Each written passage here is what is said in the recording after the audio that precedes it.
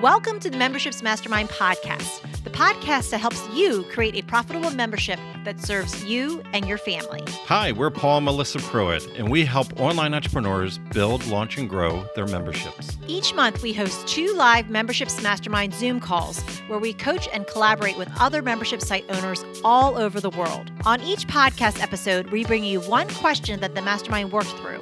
You'll get ideas and strategies that you can start implementing right away. So if you're ready to fill in the gaps in your business, decrease overwhelm, and finally get all the answers on your membership that you've been looking for, let's dive in. Welcome to the Memberships Mastermind podcast. So next question, we're going to move to Ronnie. Oh, there she is. Hey. Hi. Hello. Hello. So lovely to be here. Good to see you. Good to see you. See you both. So my question is about Facebook engagement, but not all the members are on Facebook. So we have Kajabi and we have about 24 founding members. So not everyone has accepted our invite to get on Facebook. And what I'm seeing is that there's not much engagement going on in the Kajabi, where the whole course is, the membership, all the course stuff, or the forum. And no one is even posting on Facebook other than myself or my husband. And we have a full-time job. And I know that how important it is to do it and schedule it and so on. But I was just looking for any tips. Is a Facebook Live once a week enough? And I know you talked about batch already, when you batch content and, having all those ready.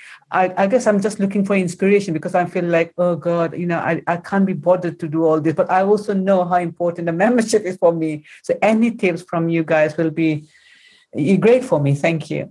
You're welcome. Good question. So does anybody have any tips as far as when it comes to community/Facebook group when it comes to memberships? All right, so I'll jump in first and then anybody can jump in after that. So right at the gate, what I want to mention though is like for all of us as an influencer and bringing in people into our memberships, we want to do all the things, right? And we see other people do all the things. And sometimes you need to look at the natural feedback and the natural habits of the people that you attract, because maybe the community element is not actually what they wanted from you in this transaction. And I'm mainly bringing that up because we had a program when we originally launched Instapost, which is now called Social Prompts. One of the deliverables we put in there was a Facebook group. And it was probably almost a year into it that we realized 99% of the people that bought into Instapost could care less about the Facebook group. Mm-hmm. Melissa did anything and everything. They came for something else. To be on Facebook in the community, they were going other places to get other things.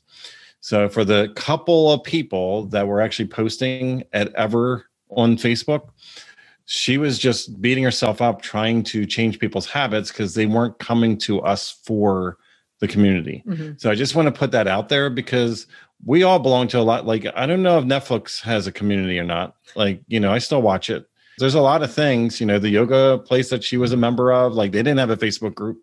Like there's a lot of things that we belong to that there's not a community element so sometimes we try to force people into a habit or into a deliverable that they actually didn't come for.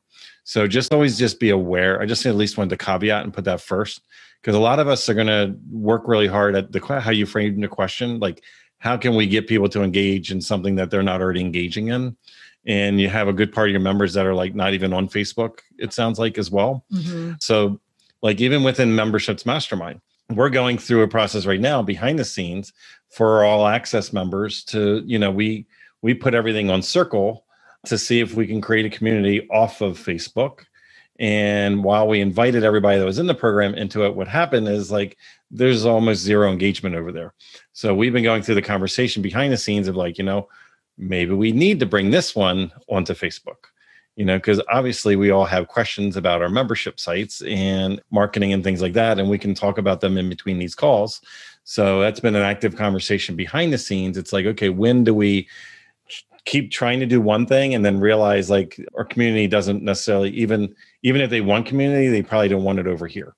Mm-hmm. Where in reverse on your end, if a lot of you people are not naturally on Facebook, would they be willing to be part of a community that is off of Facebook? Because you do have services like Circle, like Mighty Networks, vBulletin, IP board. There's a lot of message board style pieces of software systems out there that'll tie into memberships or can function as a membership site that would allow you to have that sense of community and dialogue back and forth.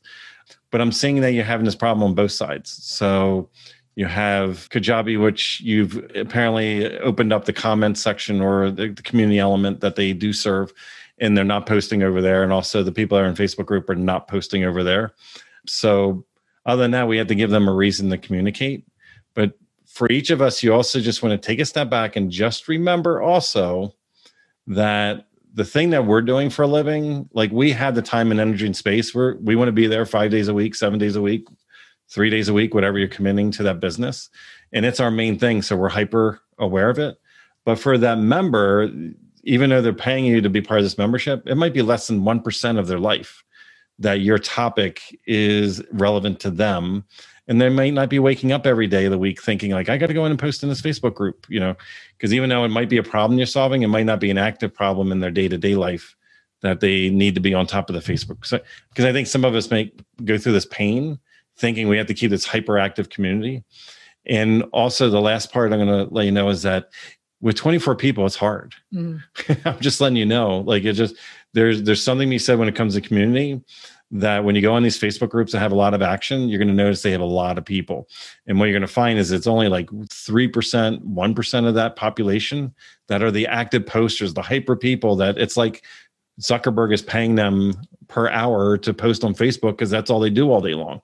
It's like you're going to see the same names over and over and over again, but you need scale in order to find that bucket of people. And when you have 24, you might have one or two of them is going to be your active, if that. Like you might not even have an active user in that group. So that's just a few thoughts that I have.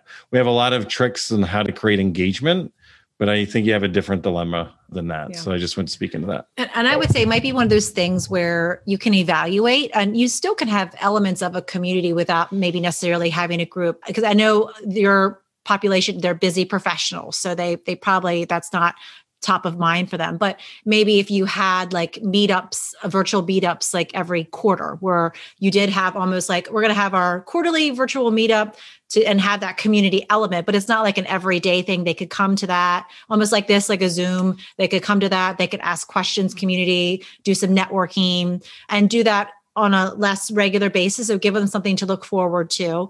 And as you grow, you might want to reevaluate if a Facebook group community makes sense too. So it is really looking at your audience and their habits and what they're doing on a regular basis, because that community element is great and having that, camaraderie, but it might not just be for them because they are busy professionals. That daily Facebook might not be what they need right now, but you still could provide some sort of community element that's on a less frequent basis. And it still would be super powerful too. Kind of like these calls. Yeah, exactly. Like these calls. Exactly. Yeah. And Lisa had a good comment too, as well about Telegram too, which is really good as well. So different types of apps. Cool. All right. Thank you. You're welcome. You're welcome. We'll keep us posted. If you enjoyed this podcast, then join us on our free live Zoom calls twice a month. You'll get to ask your membership questions and hang out with awesome membership owner peeps. Just sign up to be notified at membershipsmastermind.com.